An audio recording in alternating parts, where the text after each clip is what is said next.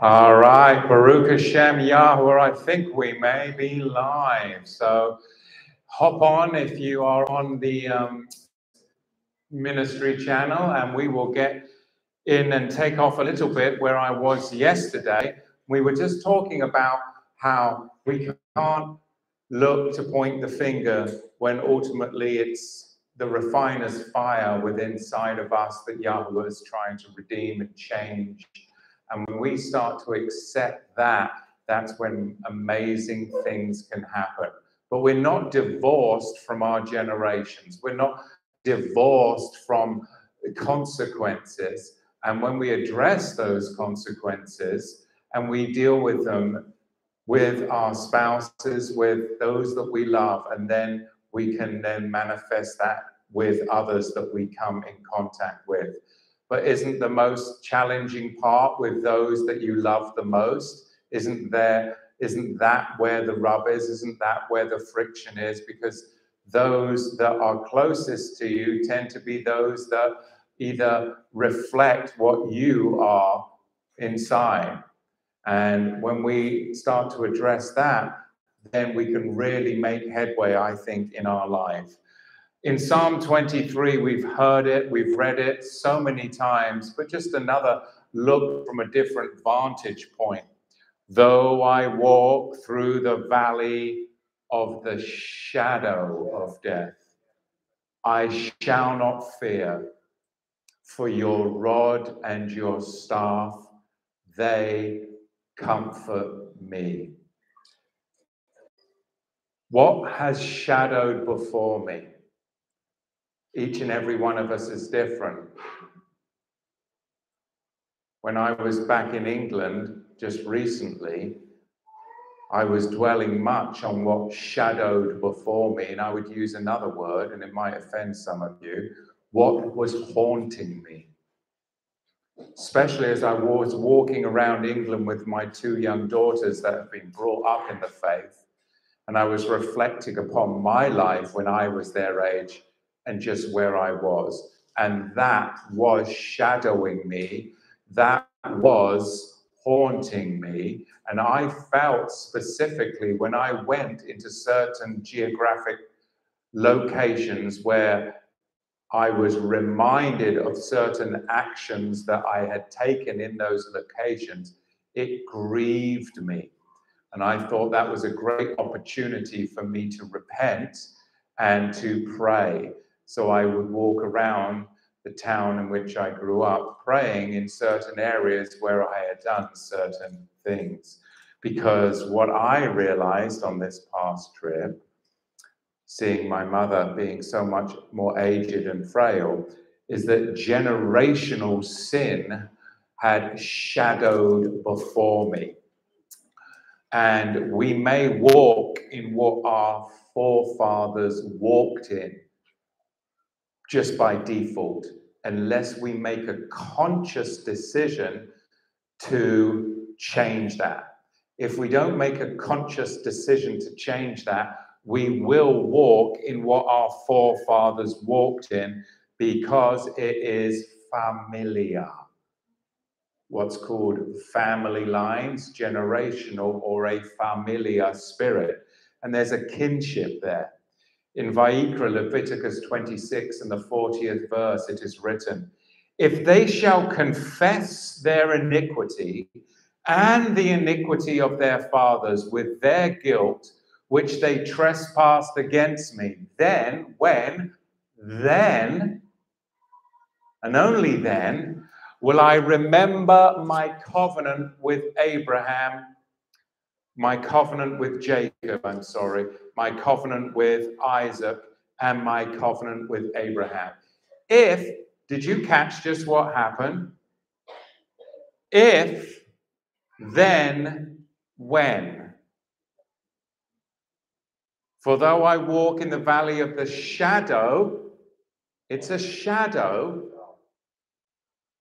If, then, when I confess the shadow of my forefathers' sin, or the shadow of what I had done in the previous 24 years, then I can transfer my lineage from my earthly family to another family, the family of Abraham, Isaac, and Jacob.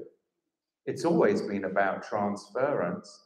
And there we have transference again when it comes to the healing codes of the Bible. Then will I remember my covenant with Yaakov, and also my covenant with Yitzhak, and also my covenant with Abraham will I remember, and I will remember the land. We spoke about yesterday that often our actions, our bodily actions, pollute the land, do they not? And then the land will spit out its inhabitants when it is thus polluted. And you see in these gangster rap songs, you know, and they'd be like, go spill a drop for your homies, right? And they go spill some liquor on their grave. Or even in country songs, you know, they say that, you know, I went and left a six-pack on his grave. Well, what's up with that?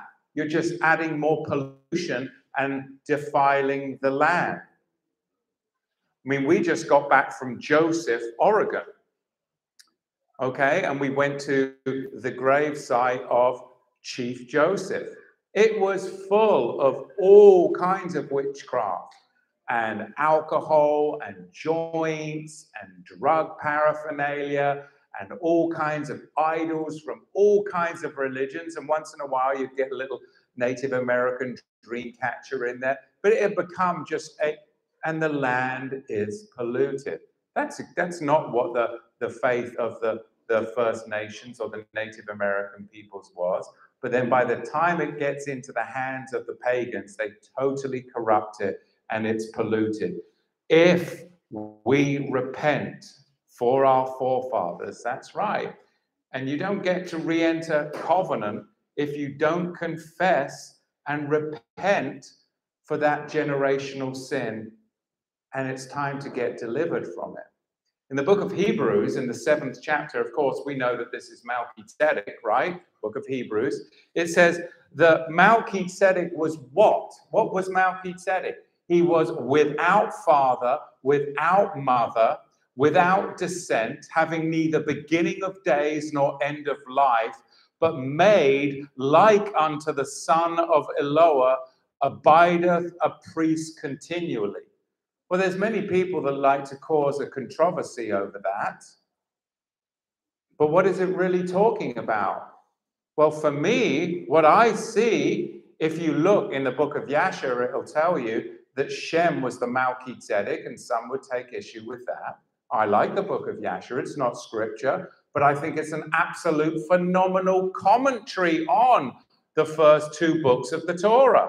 If you want to have a nice read along to the Torah, and you're in the book of Bereshit and the book of Shemot, I don't know of a better commentary to read along with than the book of Jasher or Yasher. Shem, being the Melchizedek, the son of Noah, was what? Without father, without mother, without descent, having neither beginning of days nor end of life, but made like unto the son of Elohim. What could that mean? It's got many applications. You can take it literally down to, well, did he have a mother and did he have a... Or is it, in our application today, could it possibly mean, just like Noah, that he was delivered from his generations?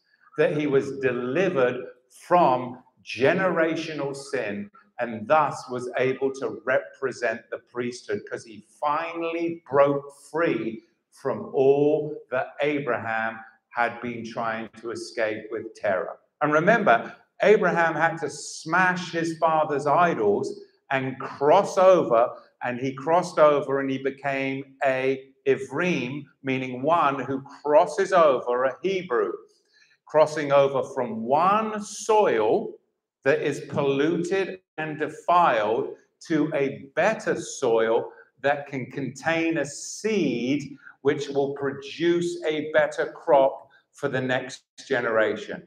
I see all these children running around, and I just said to Dane, just before we came in, and his son Shem, just so happens, is riding his bicycle around here. Last year he wasn't. And I said to Dane, I said, you realize that at that Sukkot we were at all those years ago, that Sukkot was when my son Moshe learned how to ride his bicycle. And now look at Shem. He's not learning to ride his bicycle at this Sukkot. He has mastered it and he is tearing, but look how quickly it goes. Look how fast time goes, but also look at the blessings on our generations as he's raising his child up from birth in the feast of Yahweh that he's named after Shem, just as my son has been raised up from birth in the feasts and Sabbaths of Yahweh and is named after Moshe Rabbeinu. And you see the generational blessings coming down through the line. And it is a miracle. A miracle. That's what we want. That's what we want for each and every successive generation. So I think it's possible that Shem was delivered from his generations, his genealogy, and that enabled him to be a Cohen because he was without genealogy. There was no generational connection to the iniquity of the past. Therefore, the land was no longer defiled, and therefore it could bring in the covenant blessings. Just think about that. That's just the way I've read it and see it. You may disagree, that's okay. I know there's many in the Messianic movement that would have a Levitical hierarchy approach of this and strongly disagree. That's okay. I disagree with that. But, you know, you can accept it or reject it. Because we know from what we've learned over these past years in the Torah to the Tribes with the Melchizedek priesthood, that we do have the authority, and no, I'm not saying we're Catholic priests and you have to come into a closet with us, but we do have the authority to forgive generational sin that is passed down to others. You can forgive people for their sins, not unto death. There's some sins that they have to go directly to the Father for. But some people need to hear that they are forgiven. And if somebody comes to you and says, will you forgive me? If you withhold communicating that forgiveness, then that burden becomes your burden because they're asking your permission. And we shouldn't withhold that. 70 times 7, we should forgive. Does that make sense? In fact, in 1 John chapter 5 and the 16th verse, it is written, if any man see his brother sin a sin, which is not a sin unto death. I'm not talking about kidnapping. If you kidnap somebody, don't come to me and ask for me to forgive you. That is a sin unto death.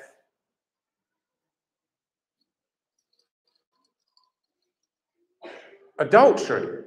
Don't come to me and ask me to forgive you.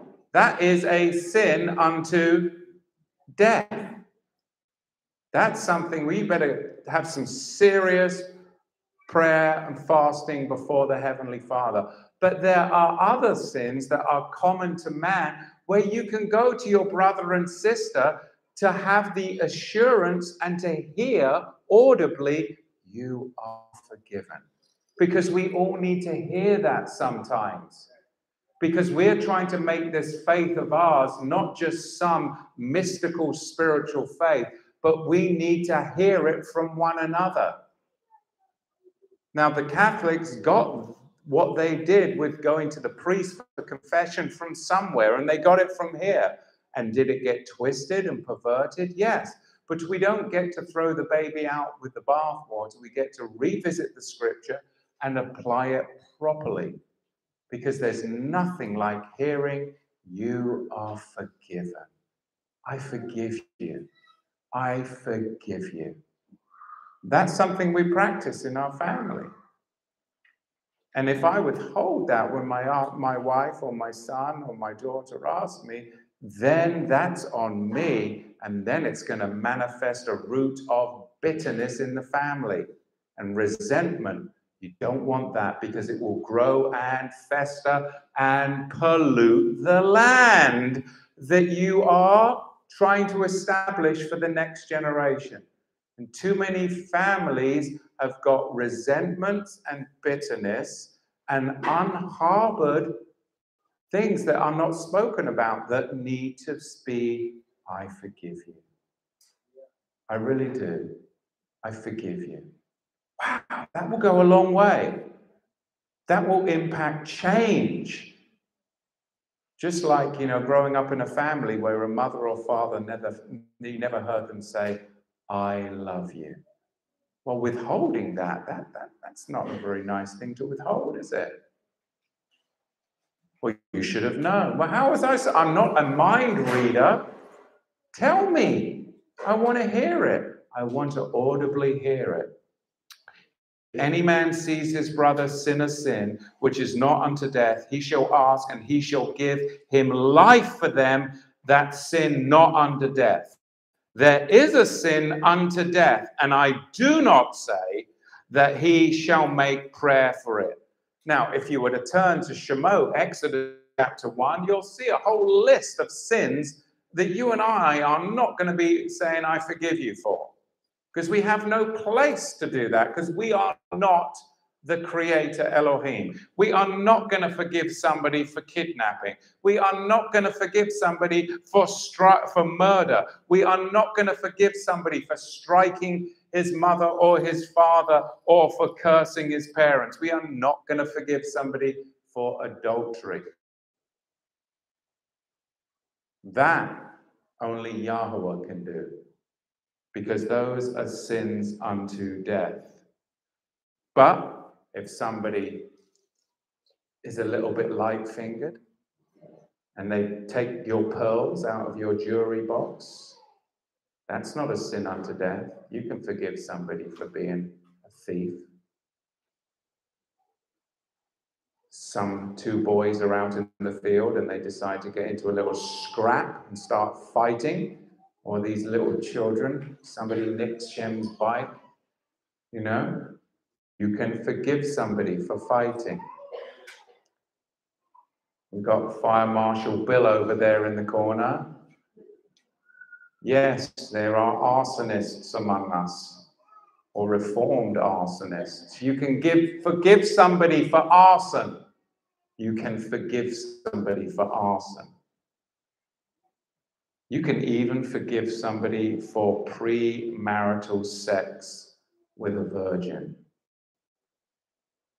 Then what's the correct application? What are they supposed to do? Marry her and make it right, because you started something. Now you need to finish it by making a covenant and fulfilling the vow that you made through an action. See, now we're looking at the maturity of the word, because there are ramifications for everything we do. We don't just have a prayer to the Lord and keep on trekking. Not if we're really going to study the Bible, because this affects seed. This affects the very DNA within our bodies. And DNA is under attack in this last generation. If you haven't seen in these past 2 years, then you really have not been a watchman on the wall. I mean, we've seen so many videos on it. Yaakov, Jacob's ladder. Well, that's a DNA helix. Genesis 28, verse 12. Yaakov, Jacob dreamed and see a DNA helix, a ladder set up on the earth, and the top of it reached to the heavens, and see the heavenly malachim, angels of Elohim, were ascending and descending on it. And see, Yahweh stood above it, and he said, what? I am Yahweh, Elohim of Abraham, of your father, the Elohim of Yitzhak. The land where you lie, to you will I give it, and to your seed and your seed shall be as the dust of the earth. Do you see the generational connection? Do you see the land? And do you see seed? All of the recipe for cleansing your generations is right there, if you have the eyes to see and the ears to hear. The text speaks of sperma, if you were in the Septuagint. That's pretty obvious what we're talking about here. It's not some mystical thing. It's sperma, or zerah in the Hebrew. It is literally what it says in the Greek and the Hebrew. And the ladder is a picture of the DNA helix. It really, really is. Because that is what makes up the family of Jacob. It's a word ladder. And if you look at the word ladder, even in the Hebrew word for ladder is chalam, and it's spelled samak lamed, and then it's got the closed mem, the mem sofit on the end, a samak lamed mem sofit, and it is absolutely unique in its usage right here in the biblical text of Genesis chapter 28, because it's unique to Jacob because he's the father of all Israelites. This is the inception point. It means to group together like kindred roots. To group, isn't that the greeting that I say every Shabbat? Isn't it really a greeting of kindring together, all like kindred roots? And it's the only time it appears in Scripture is right here. And it means the sum total of all the tribes. It's the regathering right here being prophesied. And it happens through healing of the nations. What do we see in Revelation? The leaves of the trees are for the... Whilst the nations become more toxic, more polluted unto death, because they are seeking pharmakia for healing, which will never bring about healing, but only about death and chaos, there is another family, the family of Jacob, that is seeking to do the deep work and is connecting to the earth, whether it's through natural remedies or natural healing through spoken word, written word, and the healing of the leaves of the nations. It's a priesthood. Does that make sense? If you think about it, Israel was encoded within Rachel's womb, was it not? Made up within the DNA of her womb. We were encoded within Rivka's womb. Think about that. Encoded. In Genesis, in Revelation, in chapter 17, not Genesis, Revelation 17, it says, "They that dwell in the earth shall wonder whose names were not written in the book of life from the foundation of the earth." And I had a conversation a little bit about this last night around the fire. We were just kind of thinking about that. Okay? Well, then doesn't the book of life contain that precious information of the soul? And the soul is the record of all of your thoughts, emotions, feelings, resentments, forgivenesses. It's who you are, because the spirit is from Yahweh and the body is from the dust. And when they are brought together, it brings forth a Chaim Nefesh, a living soul, right? So then at the end of life, the spirit goes back unto Yahweh, the body goes back to the dust, and the soul is the recording of that life. And whether that soul accepted the death, burial, and resurrection of Yahusha determines whether that soul will be turned to ashes, Malachi 4, and be trampled under the feet of the righteous, where then Yahweh will take his thumb into the ashes and then blot out the soul from the book of life, where then hell will be thrown into the lake of fire and cease to exist. So you don't want to be turned to ashes and trampled under the feet of the righteous. Meaning, first and foremost, you've got to get healing through the remedy, and there's only one, which is the blood of the Lamb.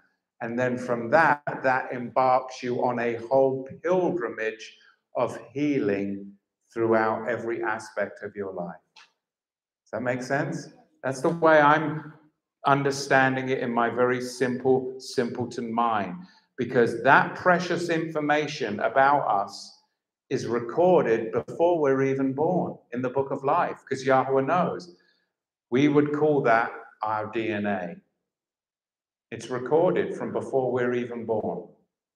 DNA in your mother's womb, encoded before the foundation of the world. Because DNA is the code of our identification. Think about it, even in like Ezekiel chapter 37. And he goes, speak to these bones. And these bones come rattling together and then they form one new man. What is that? The DNA code is awakened.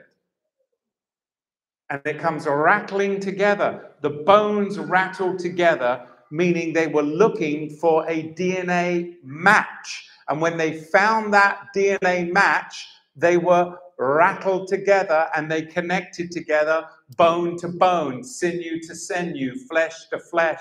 And there is the reorgan. That's what's going to happen in the resurrection. In the resurrection. I think. But I could be wrong. Because we are looking through a glass dimly, a mirror that is extremely full of condensation. So we're getting glimpses of the scripture.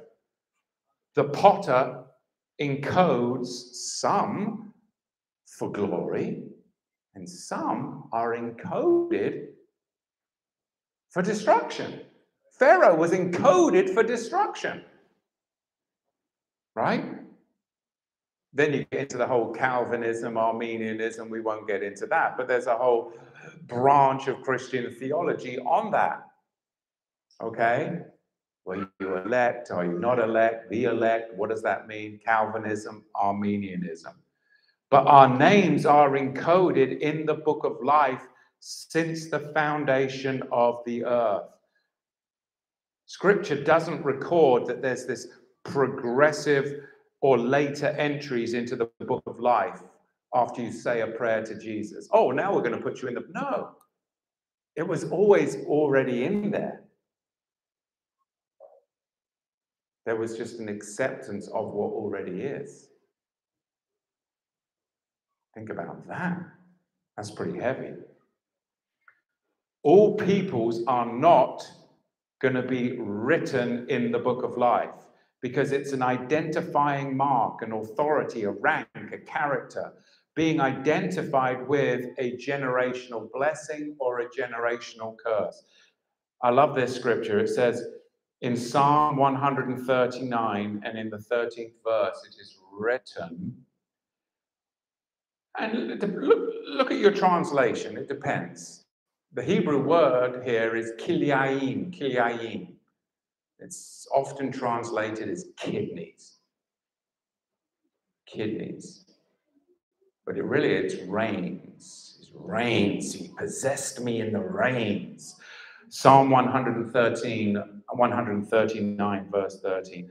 For you have possessed my reins. You have covered me in my mother's womb. I will praise thee, for I am fearfully and wonderfully made. Kilia, kilia. Translated 8 out of the 31 times that it appears in the Tanakh as kidneys, meaning it's in relation to those that serve as ministers of Yahweh as what? Kohanim, priests. What was it the priests were always seeking and searching out? the reins, the kidneys of the sacrifice, which is a shadow picture of our sacrifice. Are we to be living sacrifice unto Yahweh? And if the main thing that the Levitical priests were searching out were the reins and kidneys, then wouldn't that make sense that we would also have to search out our reins and kidneys?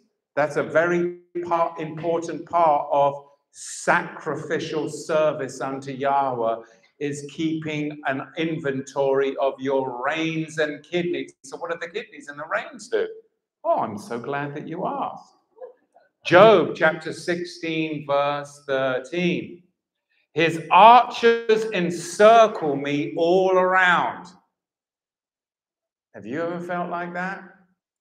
Man, I've felt like that.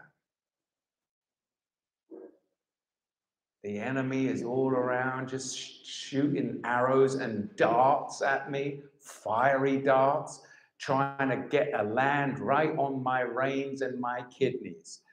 His archers encircle me all around. He cleaves my kilia, reins, kidneys in two, and does not spare. He pours out my bile on the ground. It's very descriptive, isn't it? Have you ever sinned and then been so convicted that you felt like throwing up bile? So ashamed of yourself. I know I have.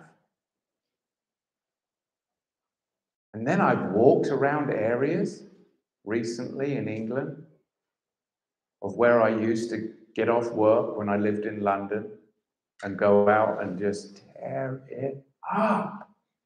I wasn't a believer. And I'm there 30 years later with my daughters. The sun sets. And then when the dark comes, all the things that people don't do in the daylight, they start to do at night. And I literally am feeling like archers are shooting at my reins and my kidneys. And I felt so much shame. And I needed to pray to be healed on that. I'm like, have I been carrying that around for that long? I'm looking at my beautiful daughters. And then I'm thinking about my prior actions. I won't get too descriptive, but you can imagine. It had something to do with the fairer sex, if you will. And here I am with two beautiful virgin daughters, maidens who love Yahweh. Man, what's wrong with me? But I've been delivered from that. But am I stalked? Am I haunted?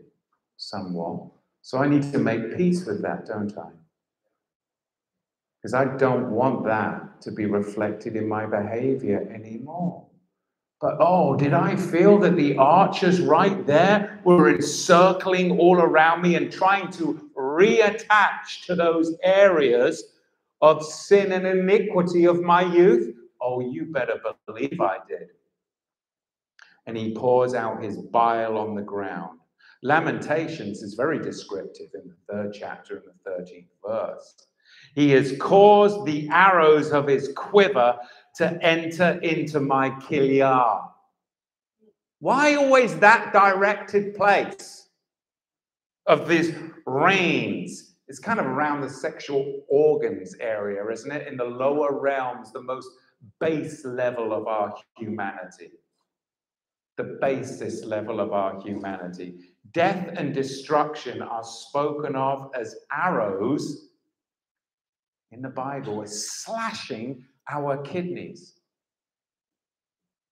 That's self-mutilation, isn't it? So it's affecting the kidneys. The other 13 times that kilia, the Hebrew word kilia, is used in the scripture, it's associated with behavior that we allow in conjunction with our heart. Because it really is a heart issue, isn't it? Are you really converted of heart? Have you really changed?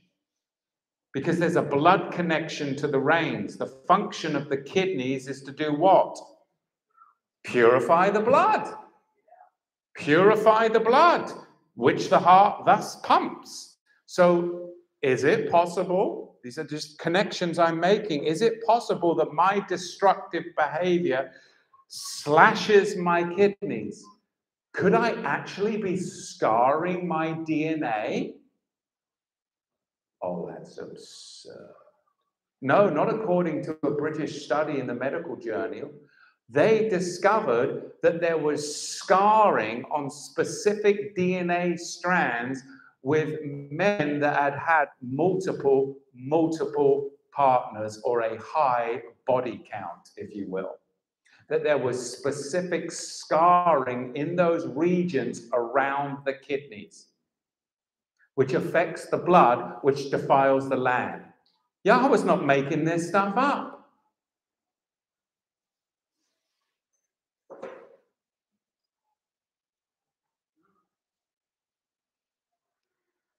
Psalm 79, verse 8, it is written in verse 9, oh, let the wickedness of the wickedness, oh, let the wickedness of the wicked come to an end. I got tongue-tied there. But establish the just, for the righteous Elohim tries the heart and the kidneys. All right. All right, now we're getting somewhere. And in Psalm 16, verse 7, it is written, I will bless Yahweh who has given me counsel. My kidneys also instruct me in the night seasons. Whose kidneys have instructed them in the night seasons? Okay, and if you don't know what I'm talking about, good. That means you're not as much as a rotter as me and the other fellas that just raised our hands in the back. Revelation chapter 2, verse 23. And I will kill her children with death, and all the Israelite congregation shall know that I am he who searches the kidneys, the reins, and the heart. Oh, it's all in my heart. Well, I could just as easily say, well, I love the Lord, it's all in my kidneys. My steak and kidneys. Maybe that's where a steak and kidney pie came from. No, I'm just being silly. No, but one person laughed. If we were in England, you'd all laugh right now. See, because who here has actually had a steak and kidney pie? See, you don't know what you're missing. You don't know what you're missing. Are we even allowed to have those now, I wonder? I think you can get kosher steak and kidney pie. I'm sure you can. We can search it out. Let's see if there's some rabbinical black kosher steak and kidney pie. All right. Anyway, there I go on the sideways. Proverbs chapter 7, verse 21. Oh, people are putting it up in the chat here. We've got anybody who's had some steak and kidney pie? Kathleen Streeter. Oh, Shabbat Shalom. She says, Shalom, Mishpacha. Definitely feeling the arrows coming for my kidneys. Enduring the hardest season thus far during this time. May Yahweh have mercy on us all. Yes, and may Yahweh have mercy on you and your family. We miss you here down at Sukkot this year, but we hear word that you're having a nice little private Sukkot up with your family. So I pray it's a blessing to you streakers up there in Washington State. In Proverbs, in the 7th chapter, in the 21st verse, it says, with her many words, she caused him to yield. And no, this is not talking about the virtuous Proverbs 31 wife. This is talking about the antithesis of that. The nookery woman. The nookery woman. Have you ever heard that before? It's most probably where we got the English word nookie. No CMC? None of you are getting my silly joke. Little bit of nookie. It most probably comes from the nookery woman. All right. I'm going to leave the jokes to Mr. Leach in the back there, because my humor of obviously nobody finds amusing. All right, Proverbs 7:21. It is really a nookery woman, though. With her many words, she caused him to yield. With the flattering of her lips, she seduces him. He goes after her immediately, as an ox goes to the slaughter, or as a fool to the correction of the prison. That's some serious stuff, isn't it? An admonition. Until a dart strikes through his kilia. There's that word again. Through his liver, as a bird rushing to the trap that did not know it would take his life. Well, what are we talking about? Yahweh's word is telling us, excuse me, that the foolish man who lusts after women, who is seduced by feminine lips, is going to come to the same end. Die by being struck in the liver. Well, what's up with that? Because it's all connected to generational sin and the land and the blood being poured out on the ground like water, or the body eventually going back to the dust from whence it came and polluting the land. We've only got one period of time to get this right, and then the end. And you don't want to be dust under the feet of the righteous, which then Yahweh will take his thumb and blot out that name. It truly is transference into a different family line. And that's why this is not a religion, it's a priesthood. Because there has to be transference for it really to take root and bring forth the healing. We know that the liver eliminates waste and toxins. So if you're inviting waste and toxin into your life, it would make sense that it would accumulate in the region around that area, the base parts of your personality, the base parts of your body. Liver eliminates toxins, blood toxins, and we know that DNA is found within the blood. And the scripture tells us that the eye is the window to the soul. So really, like Job, we need to make a covenant with our eyes, especially in this electronic world of no accountability. Right? We certainly do.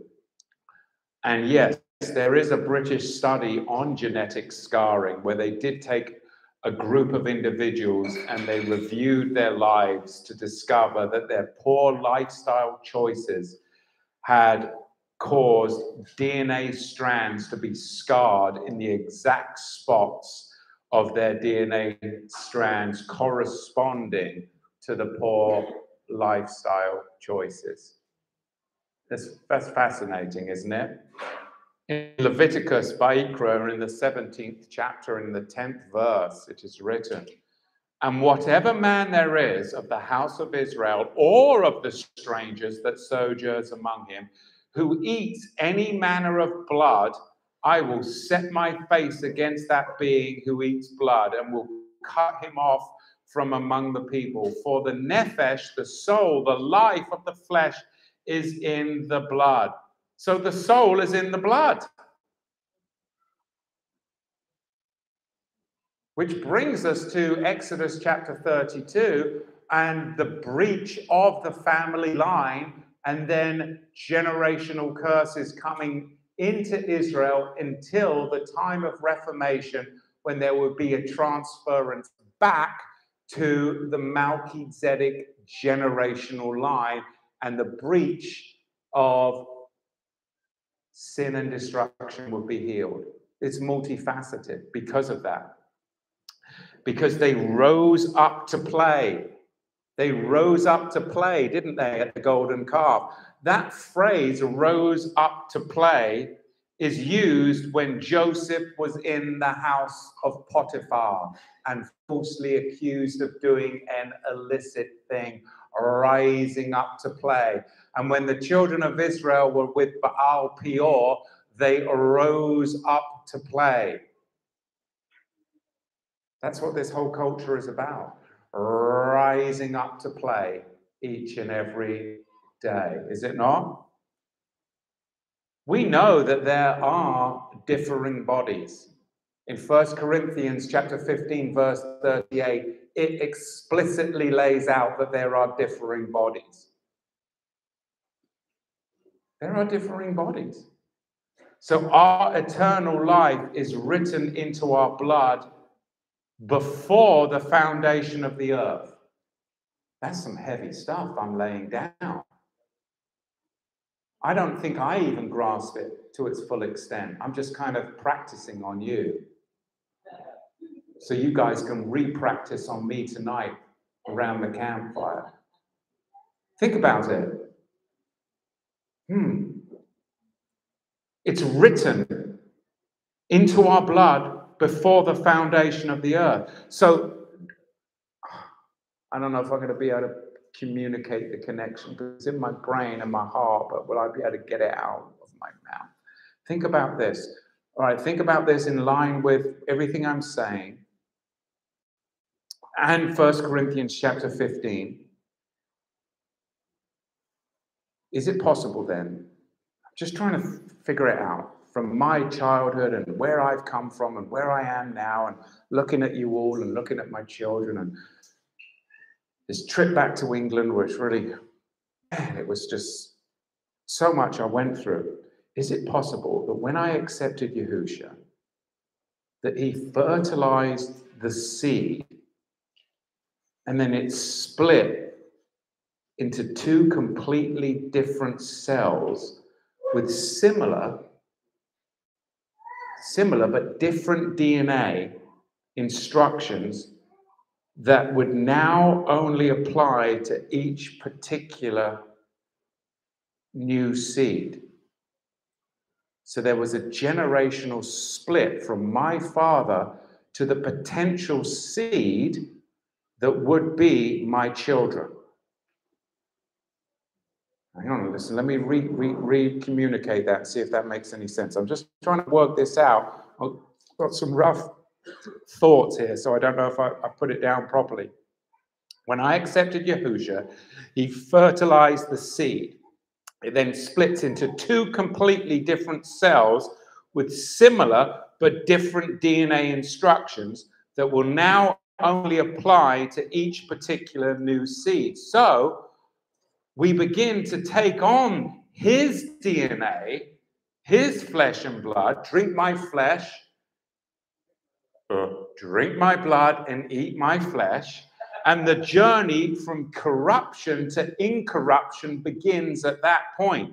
Yahweh calls these containers of genetic instructions zerah, seeds. And that's what happened inside of me. And if you look at old pictures of yourself before you were born again, I think your eyes will look and tell a different story than what your eyes that are the window to the soul tell now. I know mine do, because my wife is always telling me so. So these same set of directives that were ordained by Yahweh is written into the seeds of the descendants, now awaiting fertilization. And this is all written into the blood. I mean, you see it in creation. Think about it in creation.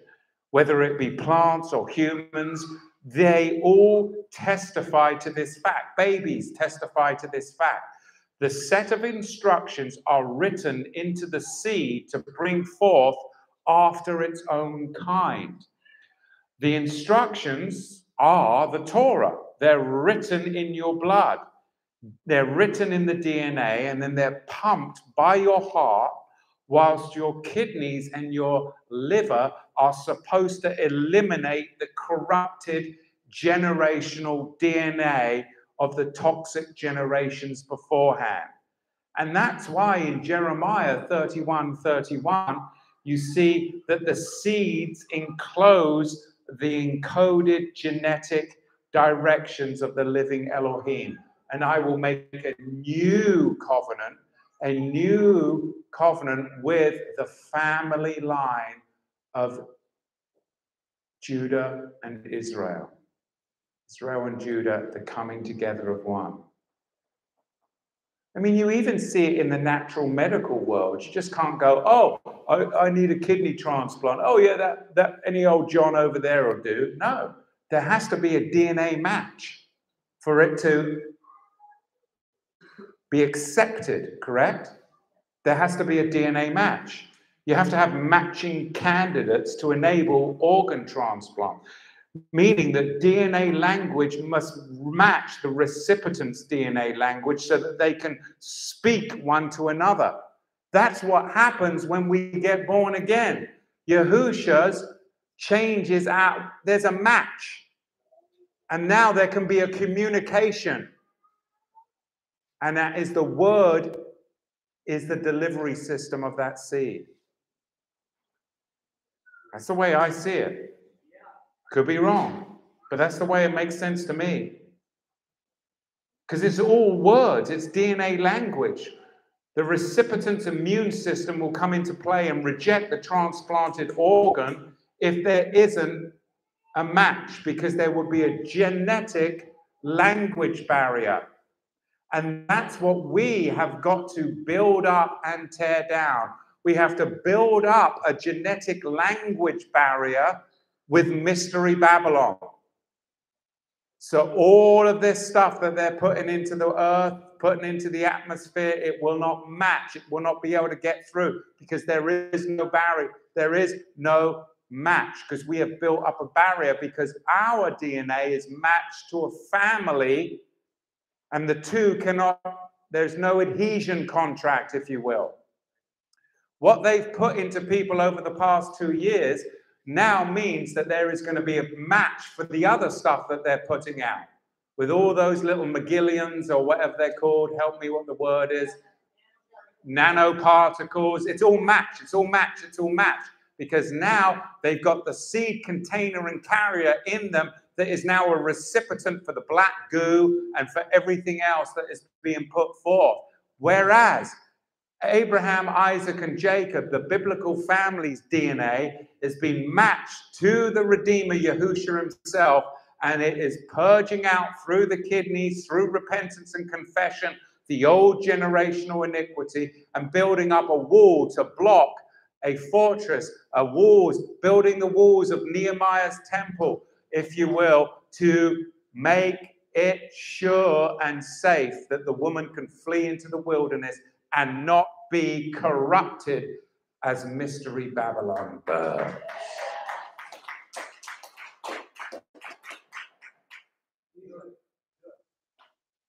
Because, I won't go into that because otherwise they take this video down if I would say what I was about to say. Because I've got to remember where I am. Ooh. Genetic code consists of words, and these words are commands. These words are written in our DNA, and they have the power to command, to instruct, and bring forth life according to the very specifications of the DNA in a living cell. So eternal life is written into the genetic code of the seed container, but Yahusha can only fertilize it. Could have just said that last sentence, and I think I would have made it a lot more simple. But I had to work through it to get to there. So there. Those are my thoughts. And I hope I gave some scripture so it wasn't me just babbling on. Because that wouldn't be cool, would it? No. But there really is a great time to be alive and to be gathered into the tribes of Israel. And what Libby was teaching this morning, there's a match, is there not, with what I was teaching right now? See? That's what it should be like.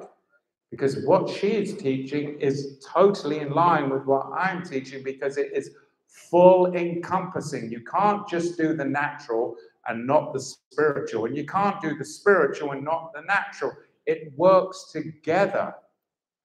If you grew up in Louisiana on catfish and crawdads, then you've got to make a natural change as well, right? See? Thoughts I'm having. We'll finish up more tomorrow, and you're teaching in the morning as well. Is that correct? No, Brenda. Brenda, you're tomorrow. Brenda, so we'll be back live stream tomorrow morning at 10:30 and 11 o'clock Pacific Standard Time, and tomorrow afternoon about 3:45 the same time. So Baruch Hashem Yahweh, blessings to all of you. I hope I'm still live. It looks like I am. Maybe, yes, good, good. All right, Baruch Hashem Yahweh, and it is still Sukkot here in Oregon and everywhere else in the world. If you're gathering under the Sukkah tonight, have a blessed time, and shalom, shalom.